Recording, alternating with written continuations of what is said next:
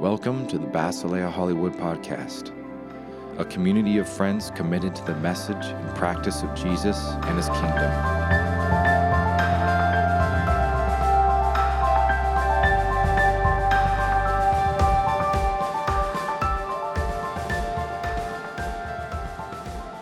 So God, thank you for Brady. Thank you for what you have been working in him. And I just pray for ears to hear, that we would not be calloused. I just pray make us soft to hear what he has to say. Amen. Hey guys, good morning. I love that song. That's one of my faves. Is this still on? Thanks. Guys, let's give it up for Eric real quick on the soundboard. Holding it down. Thank you, brother. It's really great to see all of you. Some of you I haven't seen in a long time, and some of you I've never met. Some of you have children now that didn't have children before. Some of you have different color hair than last time I saw you. Some of you have no hair. So it's really nice to see everyone. We have a pretty great text to get through today, and I'm excited to share it. So we're going to go to it together. It's Matthew chapter 20, and starting in verse 29. Chris, do we have a slide for that? It says, as they were leaving Jericho, a large crowd followed him. That's Jesus, the him. And two blind men sitting by the side of the road, hearing that Jesus was passing by, cried out, Lord, have mercy on us, Son of David. The crowd sternly told them to be quiet, but they cried all the more, Lord, Son of David, have mercy on us. And Jesus stopped, and he called them, and he said, what do you want me to do for you? And they said to him, Lord, we want our eyes to be opened. Moved with compassion, Jesus touched their eyes, and immediately they regained their sight and followed him. So if you guys do me a favor, let's all close our eyes. I'm going to keep my eyes open because I have to read, but everyone else close your eyes. I just want to share something with you. Imagine if you were in the cabinet of a person that was about to be sworn in as the next president of the United States. And while you were en route to the inauguration, the candidate stopped the motorcade and all the fanfare to pull up on the side of a crowded road. Against the advice of the head of his security team and his staff, he stopped so that he could talk with and have compassion on people that were outcasts. In the midst of the compassionate moment, what if you realized that the gesture was not for a photo op or for a Twitter feed, but because it was the reality of the person that was the president-elect? What if he or she said to you after getting back into the car, this is what my administration is going to be about? You can open your eyes. As we look into this text today, I want to set the stage for the encounter with what has been happening and what will soon happen. We learned from Janelle last week that Jesus has spoken of his future 3 times, where he would go to Jerusalem and suffer and die and give his life as a ransom for many. Many people are following him, and some are potentially convinced that he will lead a violent military campaign to overthrow. Thank you, Sus. This is sort of like the place of seamless transitions, so just really want to welcome everyone. So he's got a lot of people following him. Some are thinking that he's going to overthrow the Romans in a violent way, and some are thinking maybe in a more mystical way that he's the chosen king of Israel's God, Yahweh, and that somehow when Jesus reaches the Temple Mount, that Yahweh is going to show up and reestablish someone in the line of David as king. So you've got a lot of anticipation sort of surrounding this. And we also know that the air is super pregnant with what is going to happen next, because in a few verses after this, Jesus is going to get onto the donkey, and he is going to be welcomed into the city as people are throwing down palm branches and paying him homage and glorifying Israel's God. And this is the triumphant entry that we learn about when we do Palm Sunday. I'm sure you guys, if you grew up in church, you can sort of remember that moment. But that's what's about to happen. And the text says that the crowd is large, and I imagine that it's super noisy, and that there's a lot of commotion, and that also the anticipation of what Jesus is about to do to usher in his kingdom is great. So as we read on, the two blind men hear that Jesus is headed out their way, and they say, "Son of David, have mercy on us." And the crowd tries to silence them, but they cry out all the more. So this is kind of like I imagine it as like a kindergarten teacher moment. You're like, "Everyone be quiet," and just gets louder, right? They just cry out even more. "Lord, Son of David, have mercy on us." And the amazing thing is Jesus stops, right? He's headed somewhere, but he stops and he calls out to them. And he asks them a very simple question, which is the same question that he asked the mother of James and John. He just said, "What do you want me to do for you?" And the reply is really simple. "Lord, we want our eyes to be opened." We read that Jesus is moved with compassion. We see that this means that he was not only compassionate toward them in his heart, but that it developed from his heart into action where he moved toward them. So I'm going to read that again. It moved from his heart, where he was feeling compassion, to a place where he was moved with compassion. He touched their eyes, and immediately they regained their sight, and they followed him. And while I was exploring this text, I had a few questions bubble up for me. One of them was, why? The first why was, why did the crowd try and silence the blind men? Simple question, I think, but I think important. Maybe they think that these guys are beggars. All they want is money, because that's what blind men do, right? Ask for money. Maybe as an alternative line of thought, the crowd was saying, "Look, blind guys, Jesus is about to be king. Can we try and give him some space to celebrate this moment? Do you really have to be so down and out right now?" Can we get that slide? Like, really? Guys, come on. We're about to go. He's like, "Let's do the celebration, okay? Let's party. We're going to take Jesus down the road into Jerusalem, and then we'll send someone back for you. Like, it's cool. Like, we're just going to get down there. So if you guys just hang tight and stop trying to be an Eeyore here. Like, we just don't need you to be like this." And what I kind of thought about is, if I met Obama, I would want to be excited about meeting him, and I wouldn't be like, "Hey man, you know I don't have health care, right?" This is like, I just met the president. Like, I'm gonna talk to him about my taxes or something. Like, if I have an I-9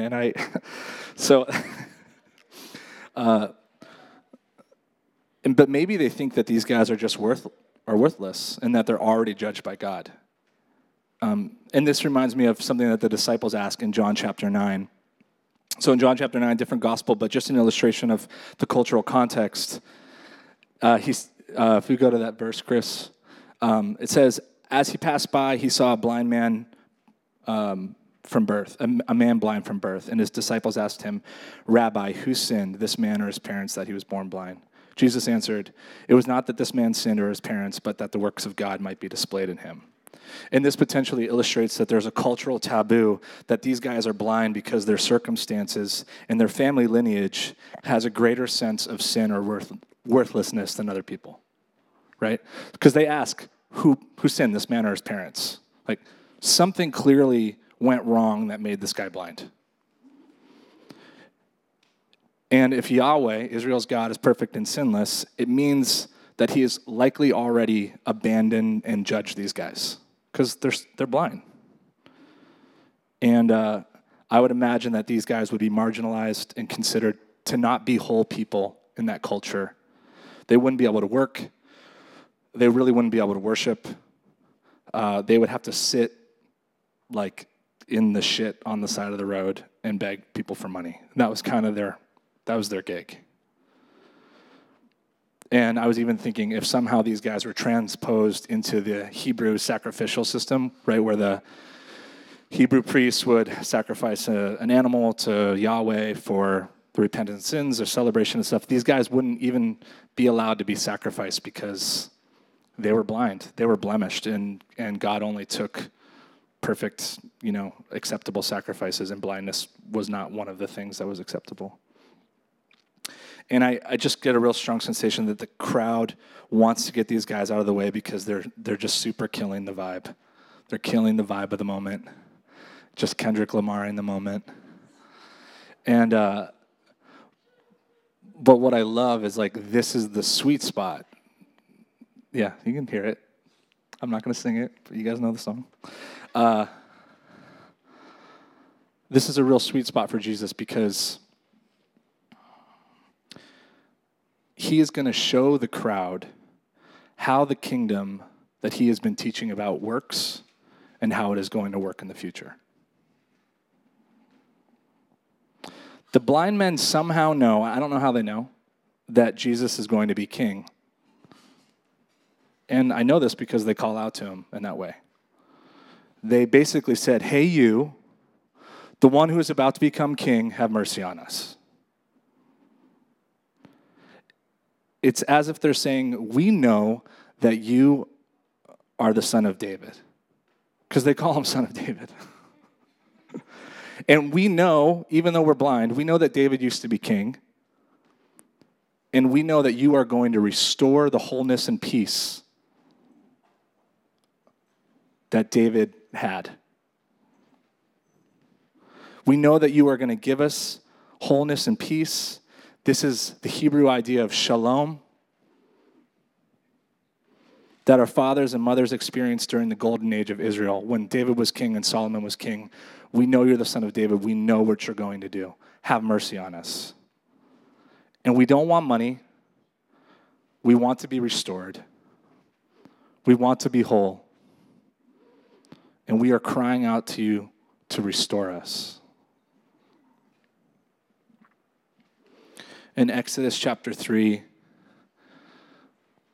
if we can go to that, it says, "The Lord said, I have surely seen the affliction of my people who are in Egypt, and I have given heed to their cry because of their taskmasters, for I am aware of their sufferings."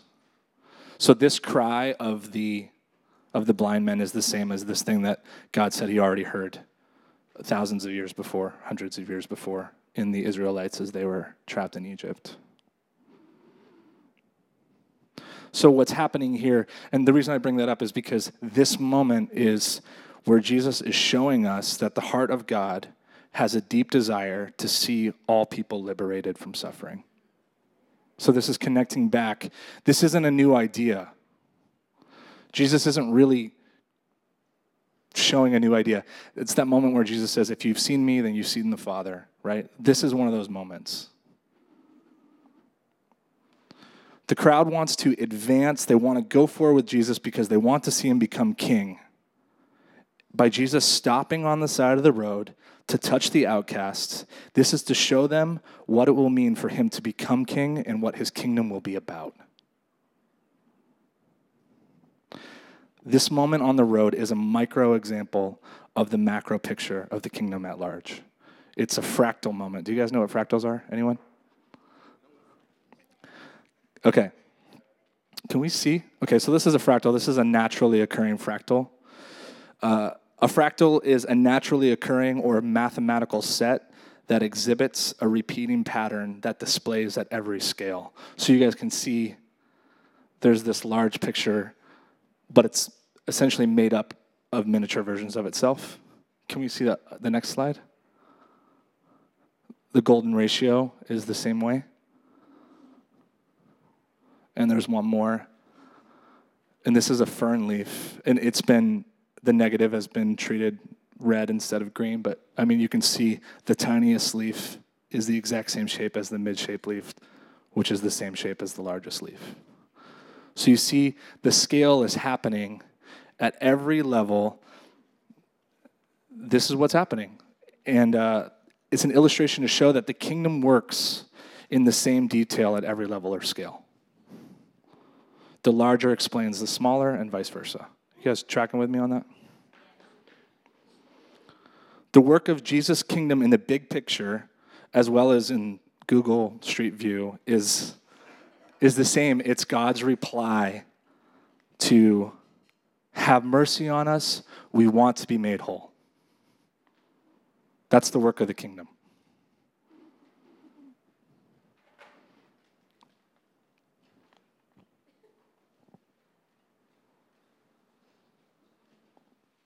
I'm sorry, guys.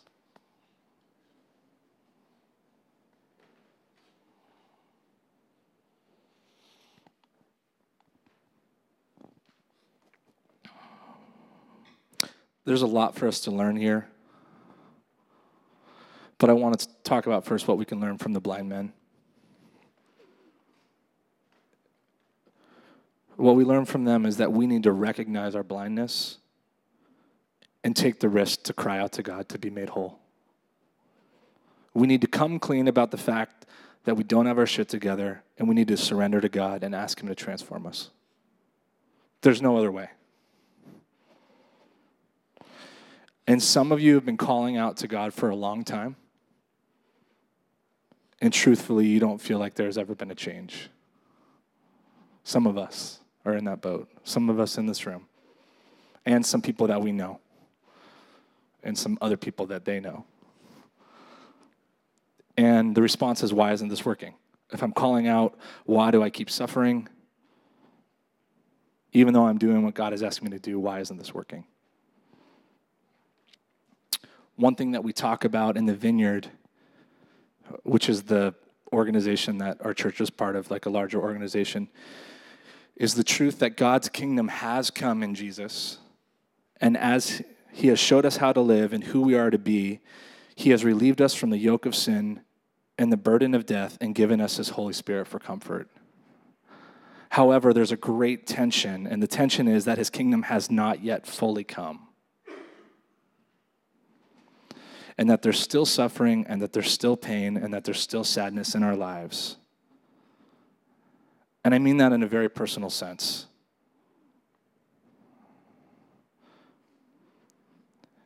And so we're caught in the tension. There's a solution that would say, nothing matters, the pain in your life doesn't matter, forget about it, just think about the life ahead. There's another solution that would say that all that matters is the suffering in your life. And we know that neither one of those really hold up in a court of law, so to speak. We think through them, we experience them, we realize that's not the solution, and really what we're left with is living in the tension of the moment. But we ask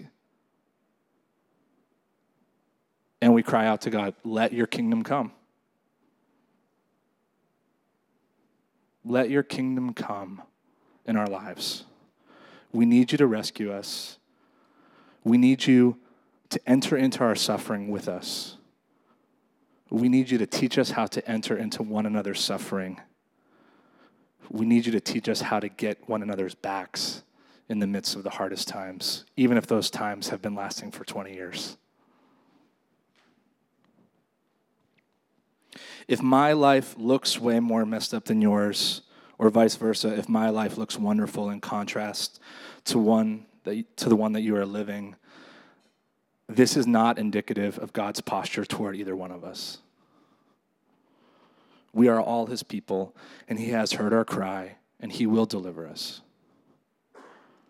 Jesus demonstrates that his mercy is coming for all people, no matter if they're outcast, burned out, used up, or even an offering that would not be acceptable to God. So we have the blind men. That's what we learn from them. The crowd is an interesting bunch. We have something to learn from them too. I think it's just that we can't squash anyone's voice when they're calling out to God. It seems pretty easy. Don't squash anyone's voice when they're calling out to God. But I think most of the time, the way things that are meant to be done socially dictates to us how we should respond in certain moments. I'm sure you guys can think of a moment where the way things are meant to be done prevented you from letting someone speak up. And we need to recognize that there's no one that is too far gone to be rescued from God. There's no amount of evil or hatred or indifference or narcissism or substance abuse or sexual abuse. There's no amount of love of money or hedonism that can prevent someone from being heard by God if they're crying out to him. He already said in Exodus, I have heard my people crying out, and I'm going to rescue them. We also cannot let our misunderstanding of what we think the kingdom is supposed to be silence the voices of those that are calling out to God. They cannot be blocked by the depth of their poverty or the magnitude of their loss and grief. They can't be blocked by their connection to the New Age spiritual or Scientology or crystals or Landmark Forum or anything. We must be advocates for them. It's so easy to just say, she's too far gone. Or he's too far gone.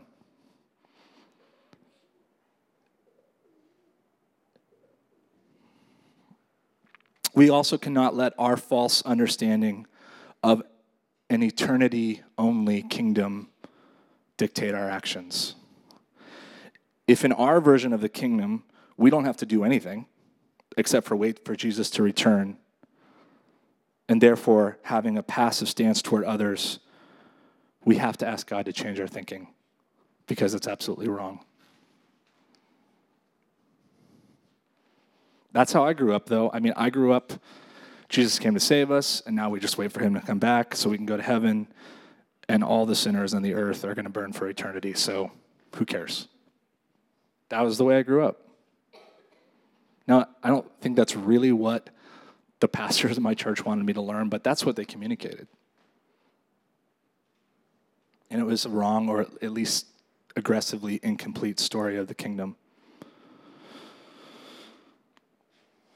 The hard part is that moving toward others and having changed thinking is going to cost us something. It may cost us our well-being. It may cost us relationships with our families. It may cost us our careers. It may cost us our bank accounts and our comfort. And it even may cost us our dreams, no matter how long we've had those dreams or how they were given to us by whomever they were given to you. All of that stuff is on the table when you decide to follow Jesus. All of it. You don't get to hang on to any of it.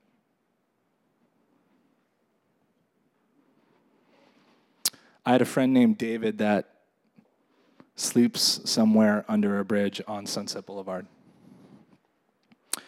I used to see him all the time at Trader Joe's where he would sit and ask for money. I haven't seen him in a while, but sometimes we used to sit and talk, but I really never had any idea what he was saying. He was struck by a car and couldn't really walk and couldn't really talk very well either.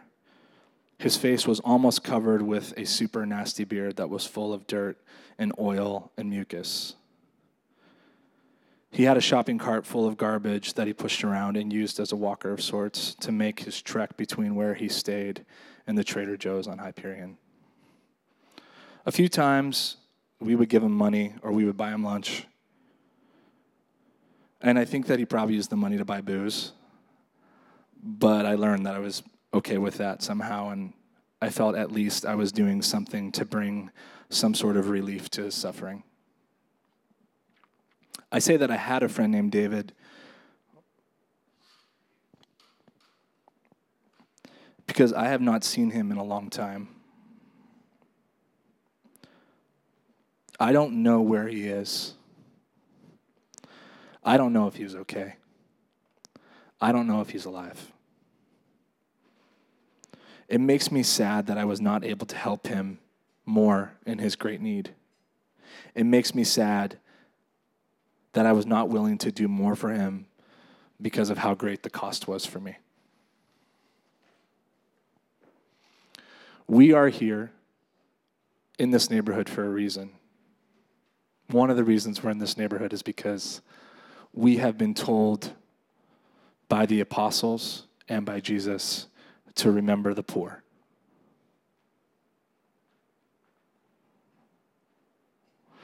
Remembering the poor is a thing that if you don't keep pushing to the center of what you're doing, it will just move out to the outside. It's like on a potter's wheel, it'll just slide out.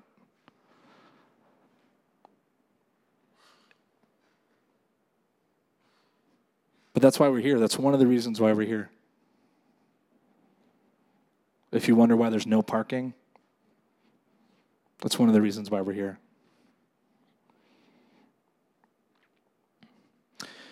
If we want to be like Jesus, we need to become hearers and doers of his word. And this comes from learning to be present with ourselves and with the Holy Spirit. What's interesting about this moment on the road is that Jesus heard the Holy Spirit and he stopped. He was going somewhere. He had a job to do. He actually had a job to do that's more important than any of the jobs we'll ever do. I mean, just to kind of put it in perspective, right? Whatever it is that I'm going to do when I leave here, there's no way it's as important as Jesus walking to the center of Jerusalem, right? Where he would be betrayed. But he stopped and he listened. Thank you, Justin, for doing that song. Justin wrote that song, "Your Spirit speaks to me and I am listening." This is our posture toward God. We believe you're speaking to us, we're listening. And when we hear the Spirit speak and we know that we are meant to do something, we have to move toward it. We have to obey. It's easy to not obey. For me, it's easy to stay in my car and just drive by. To be a hearer and a doer is not the same as hearing God speak. Because a lot of us can hear it. But maybe we hear it through the Spirit, we hear it through the Scripture, we hear it through music, we hear it when we're in creation. But a lot of times we just ignore it. But if we want to be like Jesus, we have to ask him to transform us, ask him to make us compassionate, and ask him to give us the courage to move in that compassion. Jesus had the moment of compassion, and then he moved in his compassion. And just consider again the macro picture of the kingdom. And see your life as a micro moment within that macro. See where there's a consistency of the scale. Does your life look like what Jesus' kingdom looks like? And what's cool about economies of scale is you don't have to have it all figured out to make it work. An example is you can live generously even if you don't have anything. You don't have to have everything in order to be generous. Right? And that plays out that if you had to wait until you had everything to be generous, by the time you got to the place where you had everything, you wouldn't be generous because you wouldn't have been allowing that replicated scale idea to come into your life in a finite way.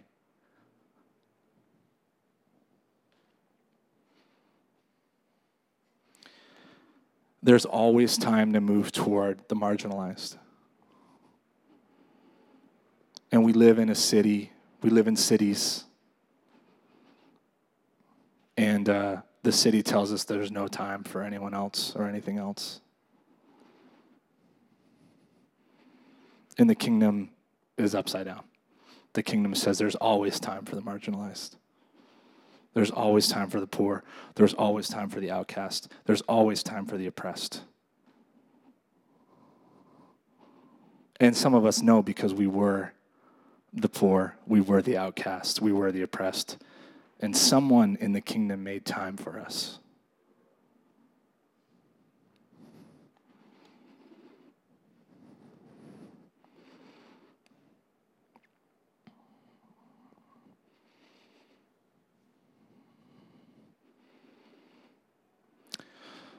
The hardest part about this is this seems like a lot of sacrifice. It is. No questions asked. It will cost you everything. But this is also the place where true life starts. If your approach to the Christian life so far has been about like behavior management, how can I behave? How can I stop doing more of this? How can I start doing more of this? If that's been your approach, that's not the right approach. There's a transformative thing that needs to happen in our lives with God. It's not transactional, but it's transformative. And that's the beginning of walking into a journey with Christ where you're partnering with him to do the work of the kingdom, and it's actually exciting. And it's super risky, and it's a lot of fun, but again, it's really costly. And I think it's just important for us to consider what that would be like to just go, okay, like I've been working this Christianity puzzle for a while. It's like one of those puzzles like where there's one piece. It's like a plastic puzzle you used to get in your stocking. There's one piece and you have to move all the other pieces around. And eventually I just would take the edge off and take everything out and put it in. But my point is like that puzzle, taking the edge off, that is how it's actually supposed to work. What I mean is it being this laborious thing where it's all about what I've done or what I haven't done or what I can do or I can't do. That's not the point. It's about being transformed. And then out of that transformation, resting in who we are as God has made us to be, and then moving forward with him. So let's just stand up and ask the Holy Spirit to come.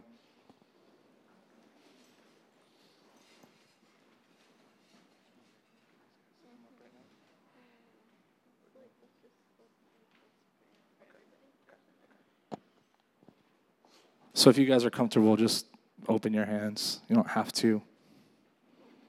It's just a posture saying, Lord, I'm ready to receive what you have.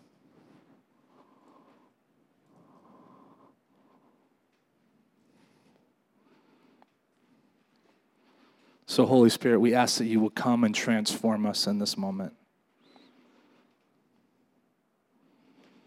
God, we ask that you would break off all of our old ways of thinking about what it means to be a part of your family, about what it means to be a Christian, about what it means to earn life with you in a meaningful way, of what it means to manage our sins to a place where we can finally be acceptable in your sight. God, help us understand that your mercy is here for us. God, we do not have to perform to have your mercy. And we are so thankful. God, we are so thankful for that. So God, we just ask that you would lift that up off of our shoulders, the old way of thinking.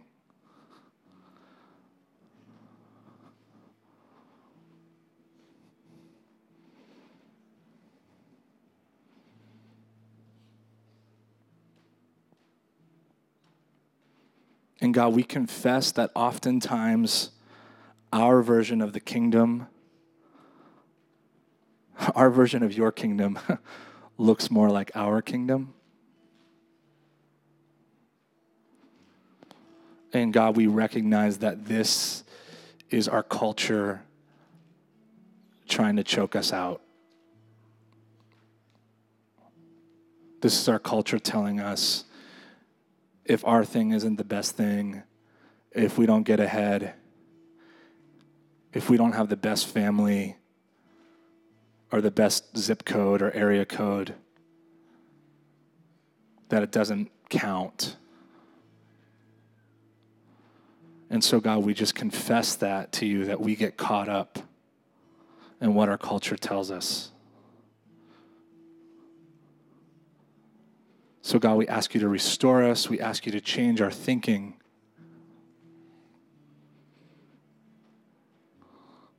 And God, we see that this is actually the root of why we cannot be available for anyone else in our life. And so it's not really a light thing, this being responding to our culture. It's not really a lightweight thing. It's like, I just kind of go with the culture. It's not really that big of a deal. It's actually what's preventing the truth of your kingdom to fully come into our lives and fully be available. And God, we want to be available. We want to be available to see your kingdom come because your Holy Spirit is inside of us, and it has shown us that. It has shown us that the kingdom is real and that it matters and that you are setting people free.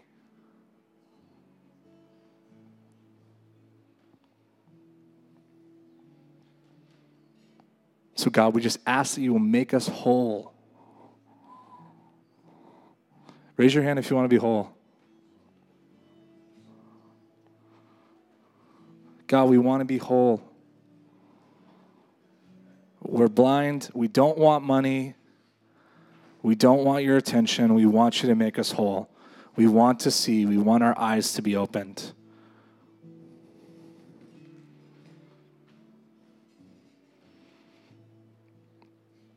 And for our friends who are in the depths, we know that if one part of the body suffers, the whole body suffers with it. And if one part of the body rejoices, the whole body rejoices with it. And we are with you in your suffering. We are behind you. We don't have all the solutions. We don't have the convenience of knowing when the kingdom is finally going to come, but we are with you in the moment. We're with you financially. We are with you emotionally. We want to be with you in friendship.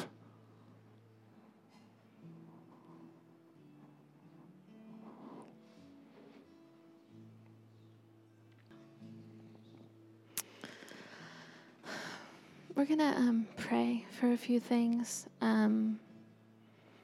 If you're just feeling right now like super challenged, that kind of stung, it's a good thing. And so don't move right now. Just stay in that posture and worship God and ask him what that means for you. And I would just love a few people. Some of Pam's family is here. Michael and Al and a few others. So we're just going to come around them and just lay our hands on them and bless them and encourage them and pray for them. So they're just in this kind of middle row right here. So why don't you, a few folks just come pray for them. And then I'd also love, we have another visitor here, a couple visitors, Jimmy and Celeste. Will you raise your hand? They're in the back there. They're thinking about church planting, and we just want to bless what the Holy Spirit is doing in them today. So if a few folks want to come around and listen and pray for them, that would be good. And Justin's just going to do some worship. And for the next 10 minutes, we're just going to kind of stay in this posture of praying for each other.